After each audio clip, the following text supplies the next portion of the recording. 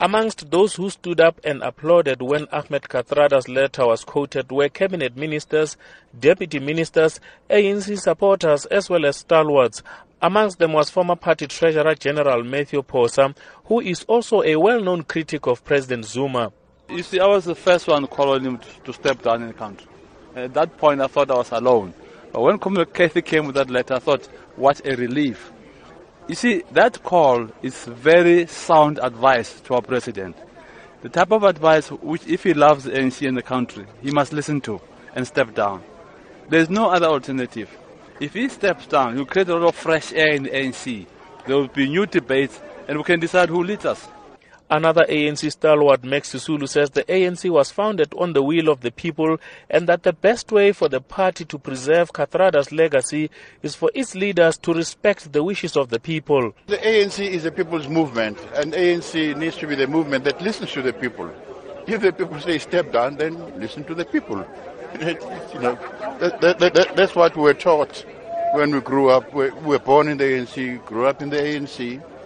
And we've got the highest regard for the movement because it represents the best in society, or should represent the best in society. So when there are people like, Kathrada and others who say step down, I think people should listen very carefully and follow suit. The SACP's second Deputy Secretary Solima Paila also agrees. We have always said that the leadership of a society must embody that society. That's a feeling that must be carried out. Otherwise, when we reach a stage where what we say doesn't resonate with the people, we cease to be their leaders. And I think that message, it's an important message of raising from Comrade Kathy. And we have raised partly a sentimental opinion close to that. Unsurprisingly, EFF leader Julius Malema also joined the fray, saying President Zuma should respect the wishes of the dead.